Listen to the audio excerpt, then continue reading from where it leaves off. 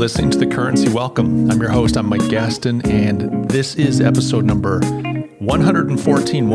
Glad to have you guys along. I'm recording this on Monday, January 24th, 2020. Usually I record on Sundays, but we're out a day here. I was having a little bit of trouble actually with the content. I tried so many times to record this thing yesterday and eventually just had to admit to myself, it's not happening. I just don't have it. And so I gave it a rest, but I want to give a shout out to my good friend and show listener, Dave Danglis. Dave helped me talk through and think about some of the content, provide me some great links. And we're gonna get this thing done, kids. Now, when I say get it done, I'm not saying I want to get it over with. I love doing this podcast, but I was struggling to deliver, and it feels really good to be back. Behind the mic, we'll give this another try. So today I want to talk about an interesting article and the concept behind it that shows up in The Federalist. Now, thefederalist.com is a conservative, quasi-conservative online publication. I want to say Ben Domenech is behind it. Ben's had a bit of a checkered history. He got in, I want to say, some trouble when he was younger. Maybe, I don't know if there were accusations of that he was borrowing other people's content. Maybe his content wasn't original. I don't know, but he's kind of moved past that. I mean, that was quite a while ago. And The Federalist is an interesting publication. I've enjoyed it. I used to read it pretty regularly back in the day. I haven't really gone and read it on a regular basis for years, many years. But I like some of the writers there. There's some really good thinkers, and I've discovered some interesting people. Peter Burfeidt is one, wrote a phenomenal book on Gnosticism in America. I discovered him. He's a Lutheran pastor, actually, and a writer. I discovered him on The Federalist. He had an article about Gnosticism, ended up buying the book. This was many years ago. Read the book. We spent an hour on the phone talking. Somebody I follow now on social media. Molly Hemingway is another good one. Ben Domenech has some good things to submit and provide. And you'll see some of these folks as pundits as well. Molly Hemingway, I think, shows up on Fox, and maybe Ben Domenech does as well. Anyway, I just want to give you an idea of what The Federalist is. If there's any question, like you get an idea of kind of the background, at least my background with it. So the title of the article is Why Ruling Class Minions Are So Suddenly Doing Damage Control on COVID. Now, it was published on January 18th, just about a week ago, not quite, by Stella Morabito. And it's a good article. I'll post a link to it in the show notes below. But essentially, you and I are all seeing this. I mean, there's a lot of almost backtracking. You have people like liberal, leftist, progressive news media. You've got CDC officials. You have I say liberal leftists, I mean, even people like Brian Stetzer, I mean, people out there, CDC director, different voices that have been pretty public in Corona and COVID and lockdowns and vaccinations and death counts and all this kind of stuff. Backtracking a little bit, they're saying, hey, things aren't as bad. Maybe they're getting better. Maybe we estimated some of the numbers. Maybe the deaths weren't as many as we thought they were.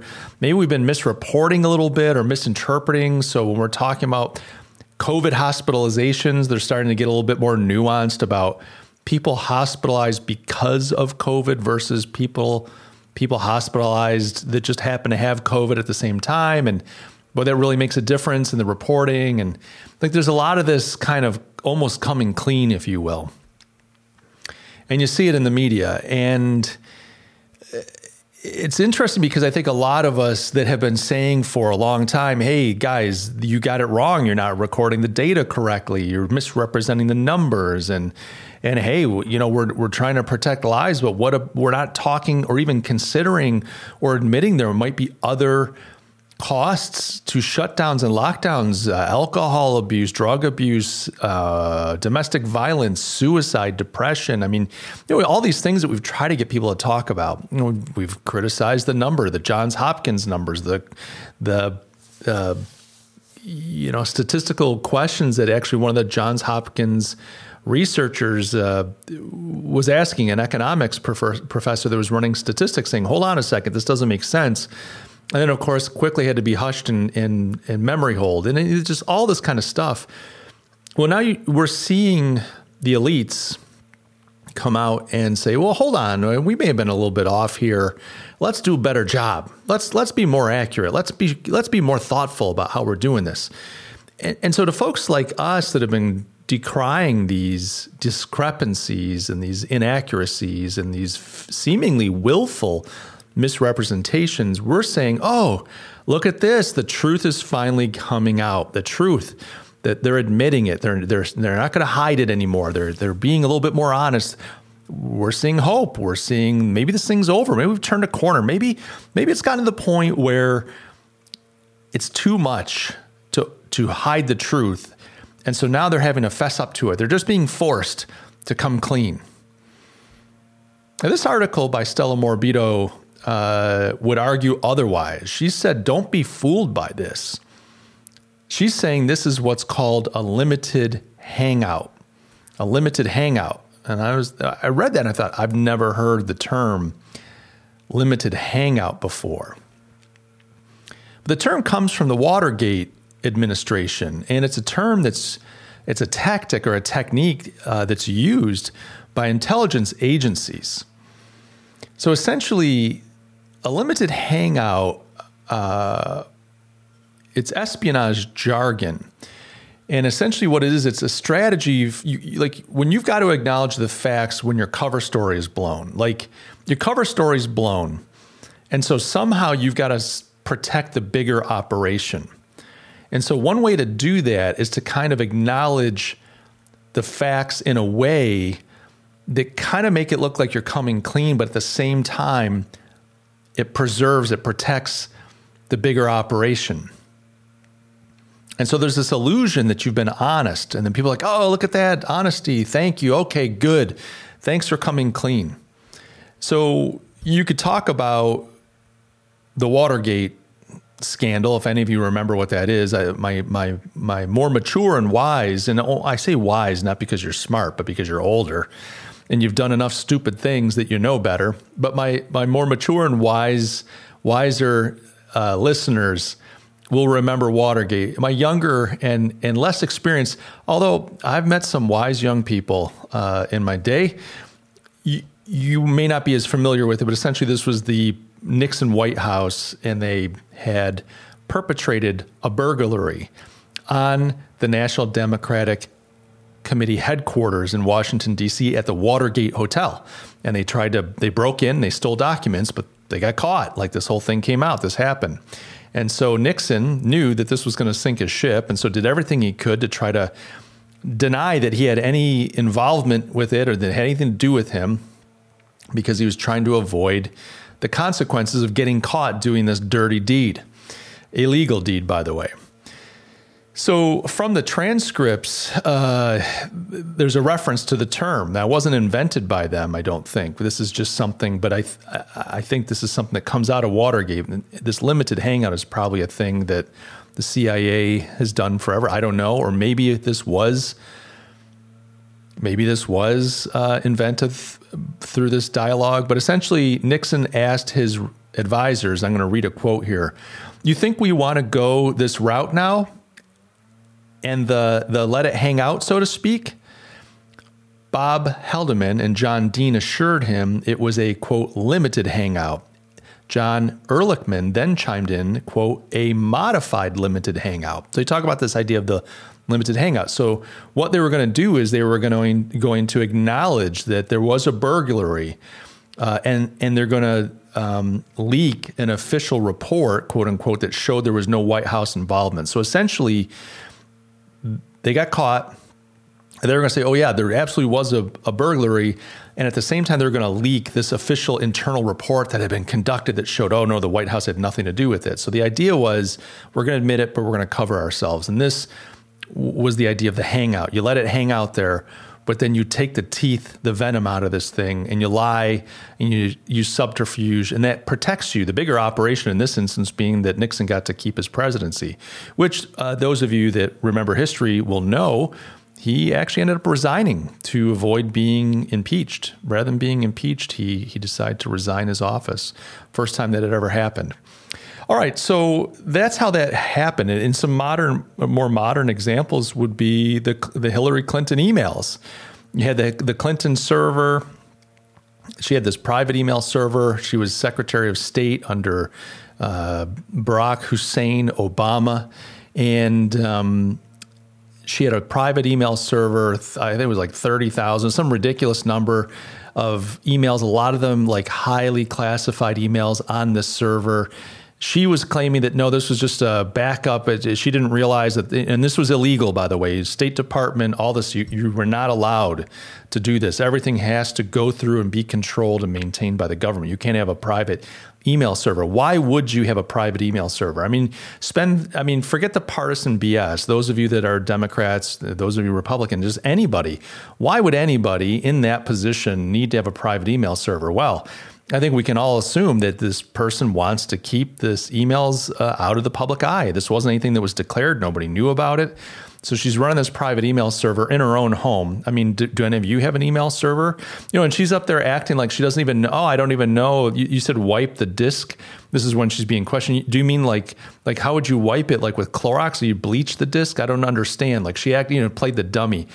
Does anybody think that someone that stupid about emails and email servers, that seemingly retarded when it comes to the technology, would have a server in their home? Any of you thinking of putting an email server, a physical server in your house? Why wouldn't you do that? Well, I first of all, why would I need it? Okay, good question. Second of all, what do I know about technology? What do I know about maintaining servers and all that? Exactly. So for Hillary to say, oh, I had no idea, come on, man. In the famous words of Joseph Robinette Biden. Okay, so that would be an example. So when she got caught, rather than try to deny and lie about it, she played dumb, like she could do a limited hangout. Yeah, oh yeah, no, but I had it, and I was confused, and I had a vendor, and then they got James Comey. We're gonna do a big investigation on this, and yep, nothing. We couldn't find any. We went through everything. Looks good. I mean, yeah, naughty. That was a mistake for sure, but it doesn't seem like there was anything bad going on. And meanwhile, she's trying to run for president. So that was a limited hangout. You kind of put it out there. You obfuscate. You kind of misrepresent it. You get some friends and allies to run interference. And meanwhile, you get to keep the bigger operation at play. Now, what was Hillary's bigger operation? Was it just to win the presidency? I mean, some people think yes. Some people think the Clinton Foundation, and there was some really bad stuff going on there and continues to go on there. Who knows? But the fact of the matter being, that was a limited hangout. And so Ms. Morabito, Stella Morabito, is arguing that this seeming about face in the media and amongst some of our higher level public officials, namely the CDC chairperson, head director, you got all these pretty hardcore progressive news media outlets like CNN and mouthpieces of the progressive left. They're seemingly doing an about face, and she's arguing that this is a limited hangout, that they are not coming clean, that there's a bigger operation at play. And the only way that they can continue to keep this thing going is if they do a limited hangout. If they say, hey, you know what, we're looking at this stuff, and yeah, actually it's a good point. It seems like some of this data is messed up, or golly, you know what, this is looking to be a little different than we thought at first. And so what Stella's arguing is be ready. Now, she's not claiming to know what's next, but she's saying be ready because the next shoe is going to drop. They're not going to just let you out of your cage. They're not going to just say, mea culpa, sorry about that, my bad, we overplayed this one, we overreacted, let's all move on. What's for dinner tonight? She's saying that this is a limited hangout, and the reason for the limited hangout is to protect the bigger operation. Now, one of the interesting things about deception, limited hangouts, propaganda, lies, the best ones are based in truth. The best ones are based in truth. So you have to, like, if you and I are saying something doesn't add up, and then eventually the enemy says, you know what, you're right, the math does seem off, then we're going to be more likely to go, oh, see, they have got religion. They understand the truth. The truth is coming out. But if we were to say something doesn't add up, the math doesn't seem right, and they were to say, no. What you don't understand is there's a race of space aliens that have been shooting COVID at us, and we didn't want to tell you because if we told you, everyone would freak out. But the fact is, COVID is being laser beamed through the atmosphere from the planet Glarg. And the Glargians, as soon as they get us all infected, are going to take over the race and suck our brains out because that's how they live. They find planets like ours and they suck the brains out of people. So the reason we had to lie, we just don't want to freak everybody out. And so you got to trust us on this vaccine because it's how we're going to fight the Glargians. If you hear something like that, that's about the most ridiculous thing. And listener, dear listener, I feel ridiculous even saying that. I'm making up these examples as I'm going, and I'm like, well, where does that come from? I'm ashamed of myself. Glargians. But it's so ridiculous, you wouldn't believe it because there's nothing about that that's true. Nothing, not a shred. And so it's not a very effective piece of propaganda. It's not a very effective lie because it doesn't contain anything that smells true. And so the really good propaganda, the really good deception involves some truth. That's how the con game is played. That's how con man, confidence man, does it. They play off of things that are true, and they kind of trick you by making you key in on those things, and you don't realize kind of the bigger game that's happening. So if you look around, it's not too hard to see what's going on around us. I mean, you've got this great reset, build back better nonsense, and there's just this aggressive push, through ideological Marxism. You've got your Antifa, Black Lives Matter, defund the police. We're going to rewrite history. We're going to reframe history. We're going to reframe mankind's problems. We're going to reframe what it means to be a human being. Oh my gosh, the planet isn't surviving. We're overpopulated. You got to stop eating meat. You're going to have to start eating bugs. I mean, just, if you're horrible, if you're a white person, and, the Republicans, and it's just on and on and on. So there's definitely a push to reframe the truth, reframe the narrative, and there's definitely a push to restructure society. I think it's hard to ignore that we are in the midst of a restructuring of society. And I don't think we talk about that enough. We talk about the fact that, Build Back Better is BS. We talk about Klaus Schwab, the World Economic Forum's founder, and a stand-in double for a Mike Myers evil genius in a movie. He's got his book, The Great Reset. All of us have seen that little video clip, and my buddy Dave sent that to me as well. But we've all been talking about this. You'll own nothing and be happy.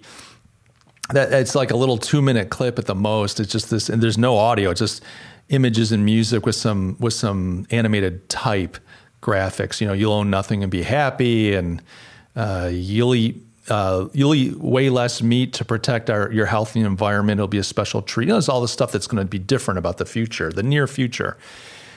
So it's obvious that the structures of society, the structure of our existence is being reformulated, reframed, reimagined.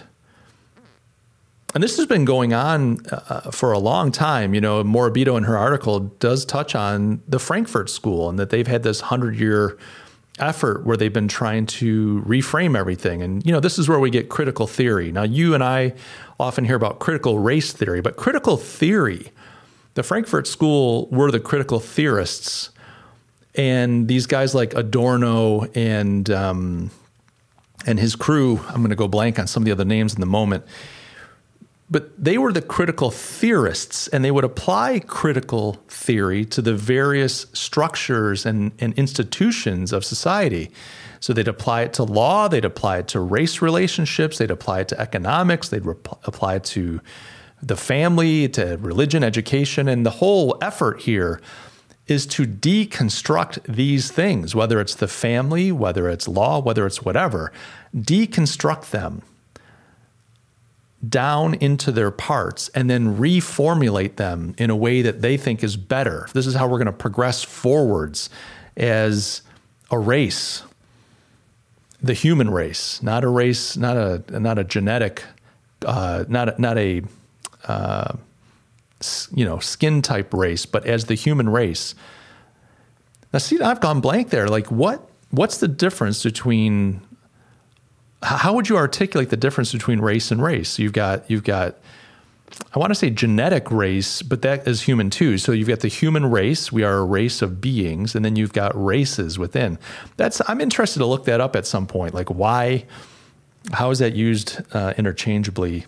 And yet it means something a little different.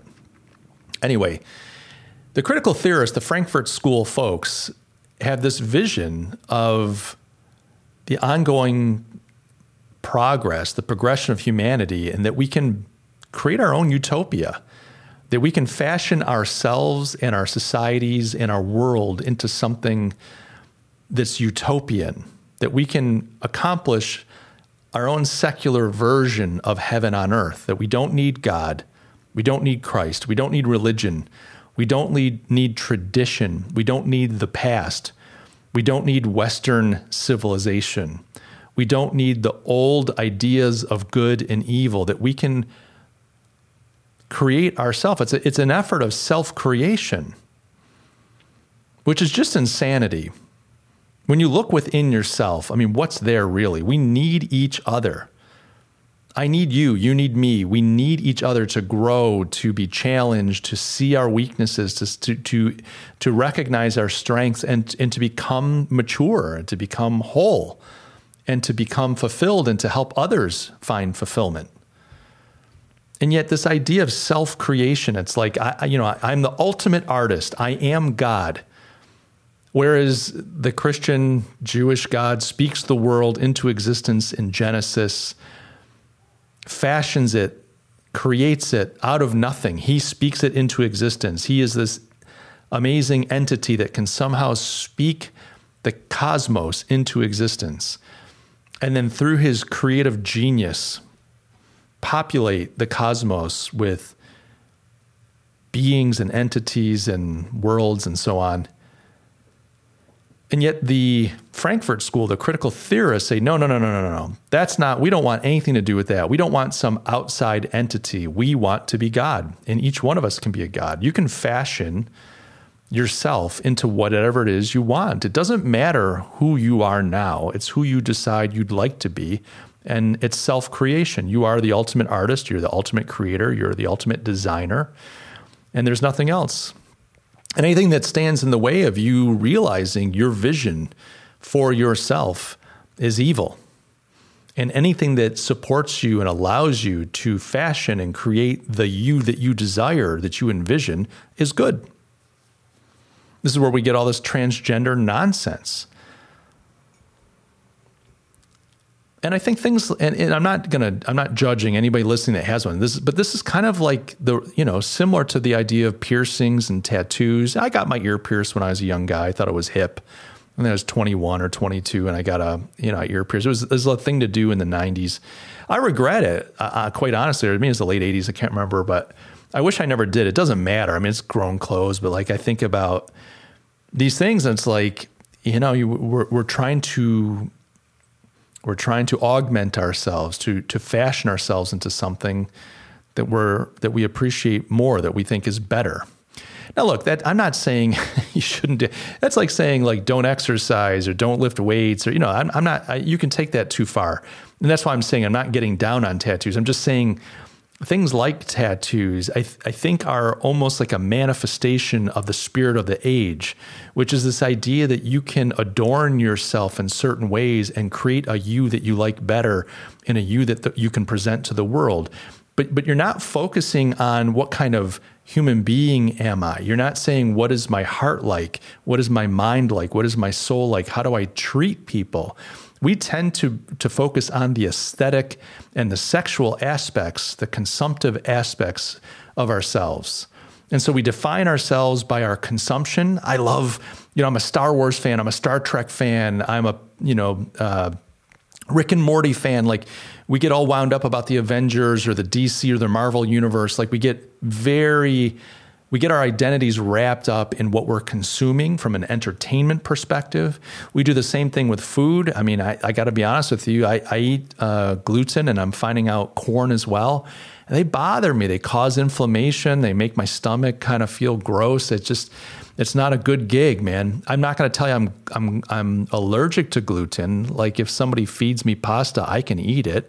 But if I do that 2 or 3 days in a row, I'm miserable. And I'm finding too that corn is doing the same thing.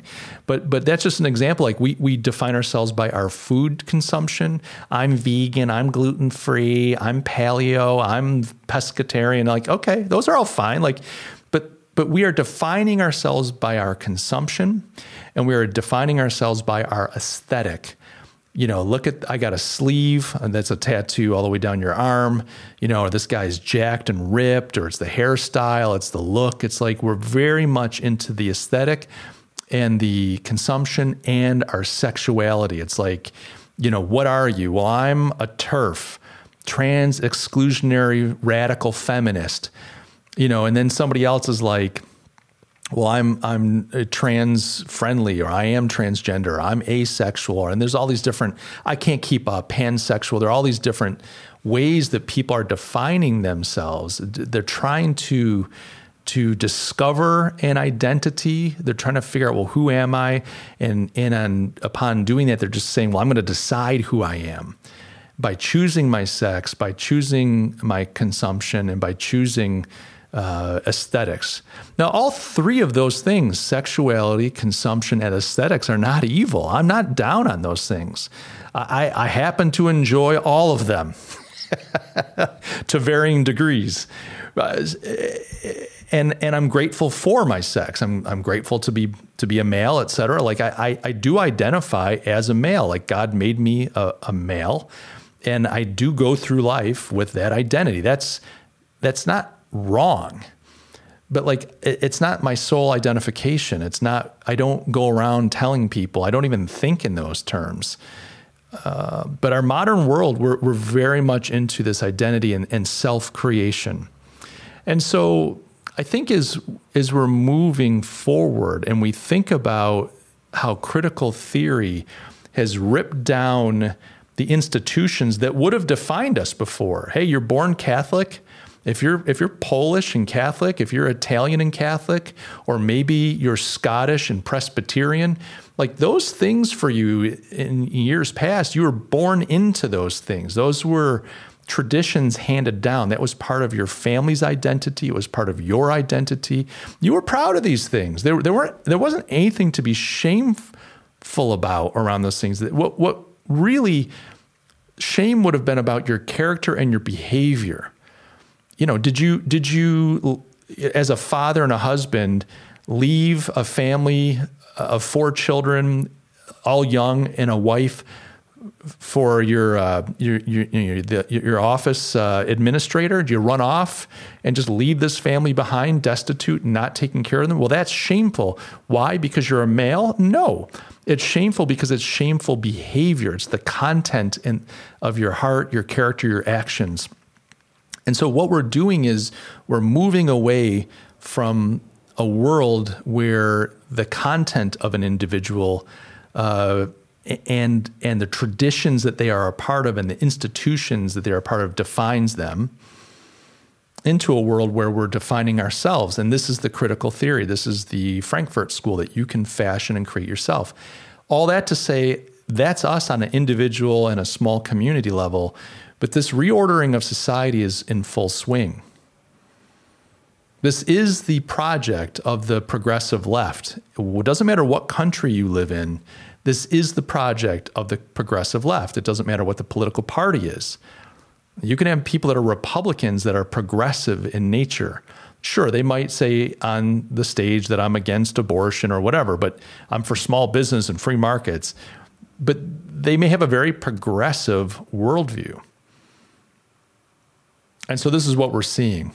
And so in this article, Morbido argues that don't think these revelations, these coming clean of the elites is any way an admission of a mistake or an about face or an ending of the bigger project, which is the reordering and restructuring of human society and human experience, by the way. But is rather what she is calling, and what the CIA and intelligence agencies call, the limited hangout. This is the limited hangout. We're going to put it out there. We're going to wrap it in a little bit of truth and misinformation. People are going to get happy.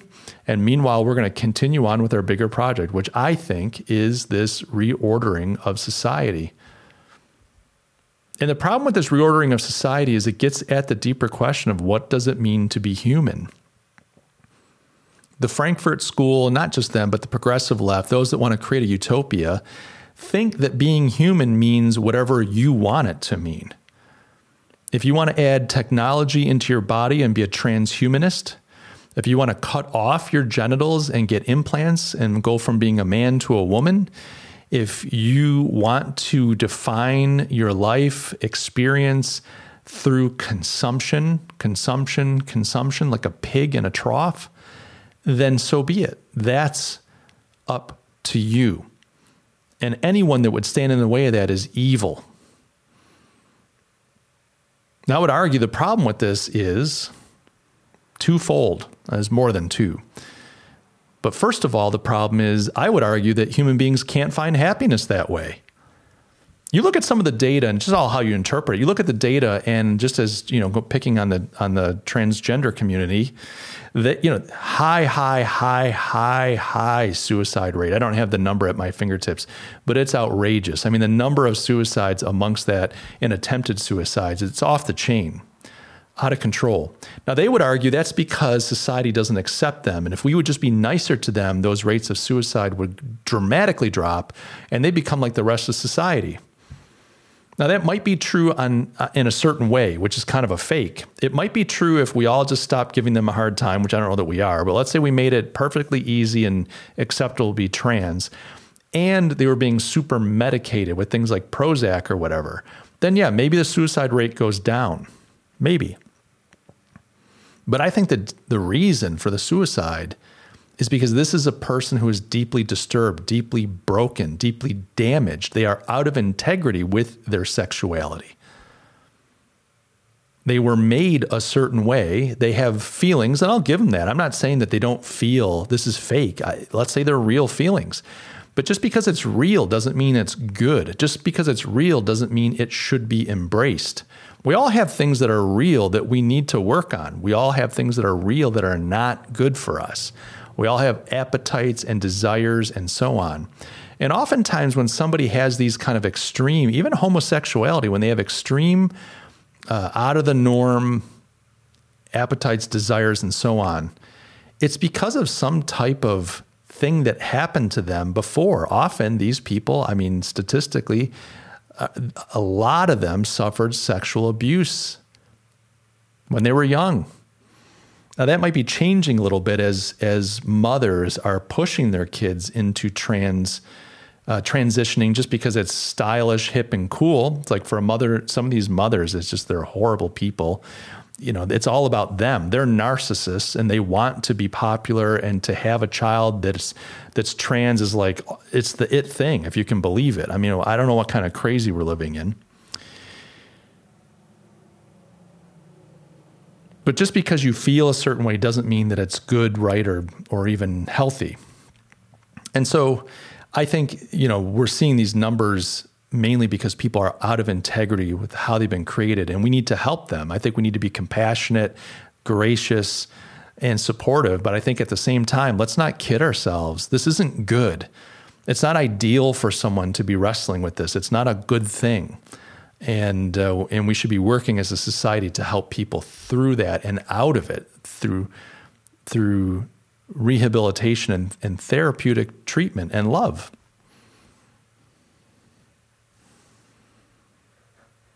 So my argument is that I don't think that human beings can find fulfillment and happiness through this pathway. I don't think that self-creation, that authoring oneself can provide fulfillment or happiness. And just the opposite. I think it leads to extreme misery. I think it leads to deeper and deeper and deeper issues and problems that one has to wrestle with. Essentially what it is, it's the hollowing out of the human being. It's the destruction of the experience of being human. It's dehumanizing.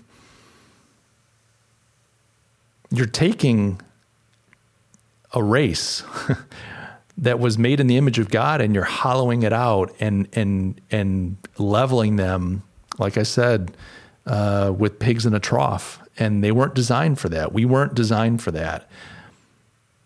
The ancients knew something when they saw the beauty, the grace of wonderful art and music, the drama, the passion of the human struggle, of mankind trying to find his place in the cosmos, wrestling with the gods. There's great drama and beauty and depth in these things.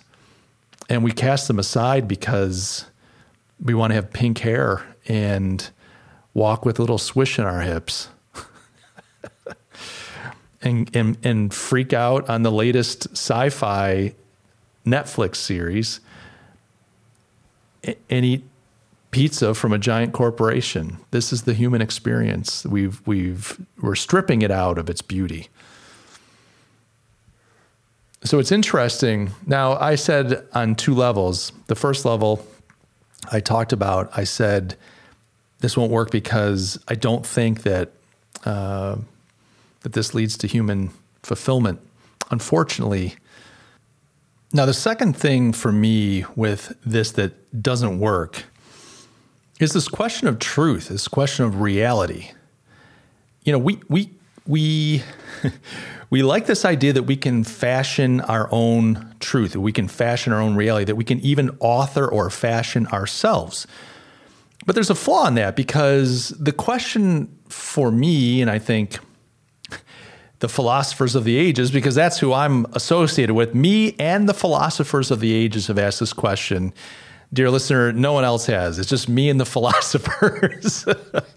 The question I have, and I think the question that mankind has asked through the ages, and all of us are asking, what is truth? Can truth be relative, and is truth something that I can fashion for myself? I think the answer definitively is no. I think there is a relativistic aspect to truth, in the sense that how I experience something may be different than how you experience it. So we both observe an event. We're going to see it through our own lens and our own experiences, and we may perceive that event a little differently or very differently. Okay, I'll give you that. But that is not the same as saying that we create the truth. That event is what it is. We can't change that. We can't change what the event is, but how we experience the event is going to be different based on the different individuals observing it. When you get into this, I'm going to create my own truth. It's all relative. So I'm going to create, I was born a male, but I'm going to just decide to be a woman. I'm either going to go through surgery or dress differently or whatever. Fill in the blanks. When you do that, the question remains, is that person still a man, or is that person really a woman? And I think that matters, not just about the transgender, but just an issue, but in general, because we will then create a world for ourselves that we are arguing is true. It has veracity. You can verify this thing, but it's all based on what we've chosen or decided or fashioned for ourselves. So my question is, in addition to my first issue, which is, I don't think people can be fulfilled and find happiness in this world that we are re-engineering and reimagining for ourselves, the society that we're restructuring. I don't think that this is going to lead to human happiness, but just the opposite. It's going to lead to human misery and dehumanization. But secondly, I don't think that this world that we're engineering, that we're fashioning, reordering is based on truth. Now, I think the flaw, like on the left, is they're saying, well, we can create laws that force people to recognize that woman's sex, or that force people to get inoculated, or force people to not say certain things because we'll strip out their bank account and make it impossible for them to eat or drink or have a roof over their head. We will force people to behave in the ways that we see fit. And we've seen from the left that their ways are not ways of truth. We're all about self-authoring and reframing and deconstructing and synthesizing everything to the point where it doesn't bear any resemblance to reality. Now, here's the problem with that. You could say that if we got clever enough and our technology was sophisticated enough, both our mechanical and our electronic and our pharmaceutical technology was sophisticated enough that we could refashion the human experience. But the problem with all that is reality has a habit of imposing itself upon us. Mankind is not sophisticated or clever enough to overcome reality. And here's an example. And I have to go to violence because the violence is one of the most primal ways that we experience reality. That's why we're terrified of it. That's why it's so painful, et cetera, et cetera. Violence is the most primal way that we experience reality. You can walk around and tell everybody that you are a top flight kickboxer, that you're the baddest ass in the town, you're bad Leroy Brown, all that kind of stuff. But if you can't back that up, someone's going to knock your teeth in at some point. And that experience of being smashed in the face, it's going to be fraught with terror and pain and confusion and disorientation. And it's not good. Anybody that's ever been punched, even if it's not terribly, that kind of violence it'll rattle you. And it can leave post-traumatic stress afterwards. I mean, that's why they call it post, Mike. So when you bump up against reality will always win. You can walk around and say you are what you are. Oh, I'm whatever you think you want to be. I'm this, I'm that. You could blame all your problems on systemic racism. You could say all cops are bad cops. You could go through all, pick whatever thing that's du jour, and you can just run with that thing and look at the world through that lens, and you can decide that this is how I understand and see the world. This is the truth. But at the end of the day, when the fists start flying, you cannot deny the reality of getting smashed in the face, both literally and metaphorically speaking. And that day is coming. We think we're fancy. We think we're cute. The elites think that they can do what they want to do, and they can get away with it. I'm telling you, this can go on for a long time. But at some point, reality will crash through. This is, he's a hack, but this is Michael Crichton's story, isn't it? Jurassic Park. If you've read the books or maybe you've seen the fine films, the cinematic tour de force that is Jurassic Park and its 13, spin-offs. I don't know how many Jurassic Parks there are, but I'm sure that's quite a franchise. But this idea that you can tinker with nature, you can try to play with it, you can do all these things, but at the end of the day, nature, and this isn't truth or reality, but nature always gets through. It breaks free. We can't, mankind gets full of himself. There's this pride, this arrogance. The proverb says, pride comes before destruction and a haughty spirit before the fall. We're full of ourselves. There's hubris. We think we can do it through science. And this is, we talked about science before in previous episodes, and we'll talk about it again. We're just full of ourselves. We think we can do it all. And that's what the left is saying. This is what those the critical theorists are saying. This is what the elites are saying. This is what the media is saying, that we can do it. We can do it through science. We can create the world, fashion the world that we want. We can get rid of the old world. We can reject the West. We can reject, white culture and Western culture, and just all these things, and we can fashion this beautiful rainbow nation of freaks and geeks in the future. And we can do it through science and technology. It's handmade and all stuff. But even the Michael Crichton, the cheesy Michael Crichton movies and books, they're trying to tell us that this is a fable, a narrative. It's kind of a warning. This is an age-old mankind thing that we know that we get filled with hubris and we fly too close to the sun, and reality takes over. Icarus, flying too close to the sun. Reality takes over. And I think when you put these two things together, a planet filled with unfulfilled, miserable, dehumanized people, and the fact that reality will always come crashing through, and it often, when it does, comes through in violence, that there's something that will force the elites, society, and so on to come to terms to reckon with the evil that they are perpetrating upon the race. I just don't think this is sustainable. You cannot escape reality. Reality doesn't care what you choose. Reality doesn't care how you identify. And that goes for right and left. If you're on the right wing or the left wing, I don't really care. Reality doesn't care what you think. The truth does not change for you or for I. Actually, I should have said me. I think that's the appropriate, grammatically correct pronoun. The truth doesn't care what we think. It does not stop for a moment and say, well, what are your pronouns, Mike? It doesn't care. It doesn't care what my political persuasion is. It doesn't care what my faith is. It doesn't care about any of those things. The truth is, it always was, it always is, and it always shall be. The truth is transcendent. It does not live trapped within this world like you and I. It's not affected by the weather. It's not affected by the stock market. It's not affected by relationships. It is and is to come and always will be. Now, I happen to know that truth is personified in Christ. I know some listeners will agree with that and others will not. But I would challenge you this way.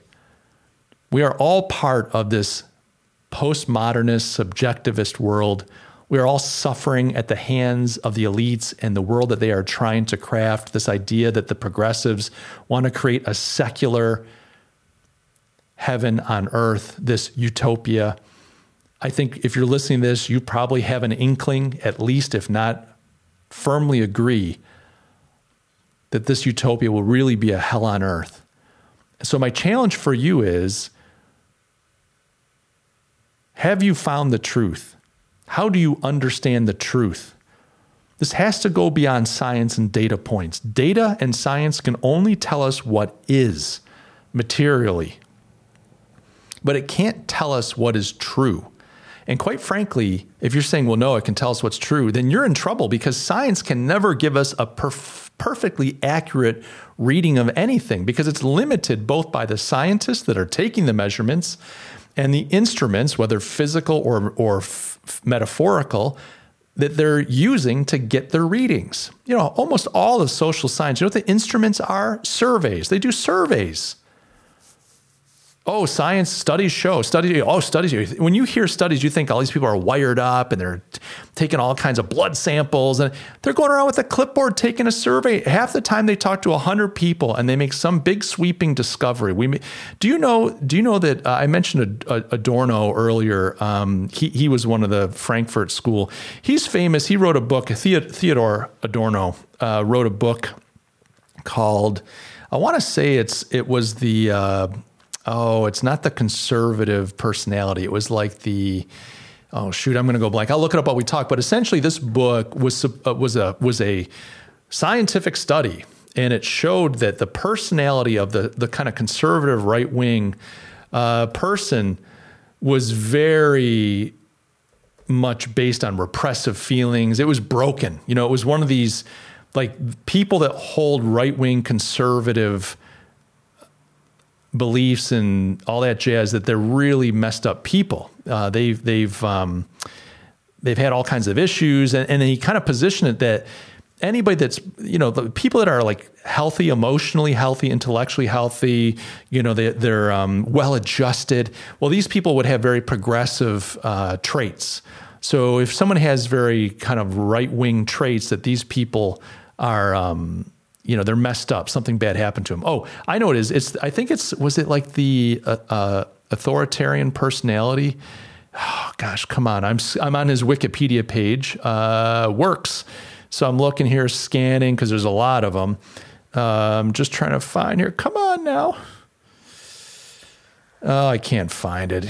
Come on. Why is this so hard? Why is this so hard, ladies and gentlemen? Here I am, one-handed typing to try to help you learn. Why can't I?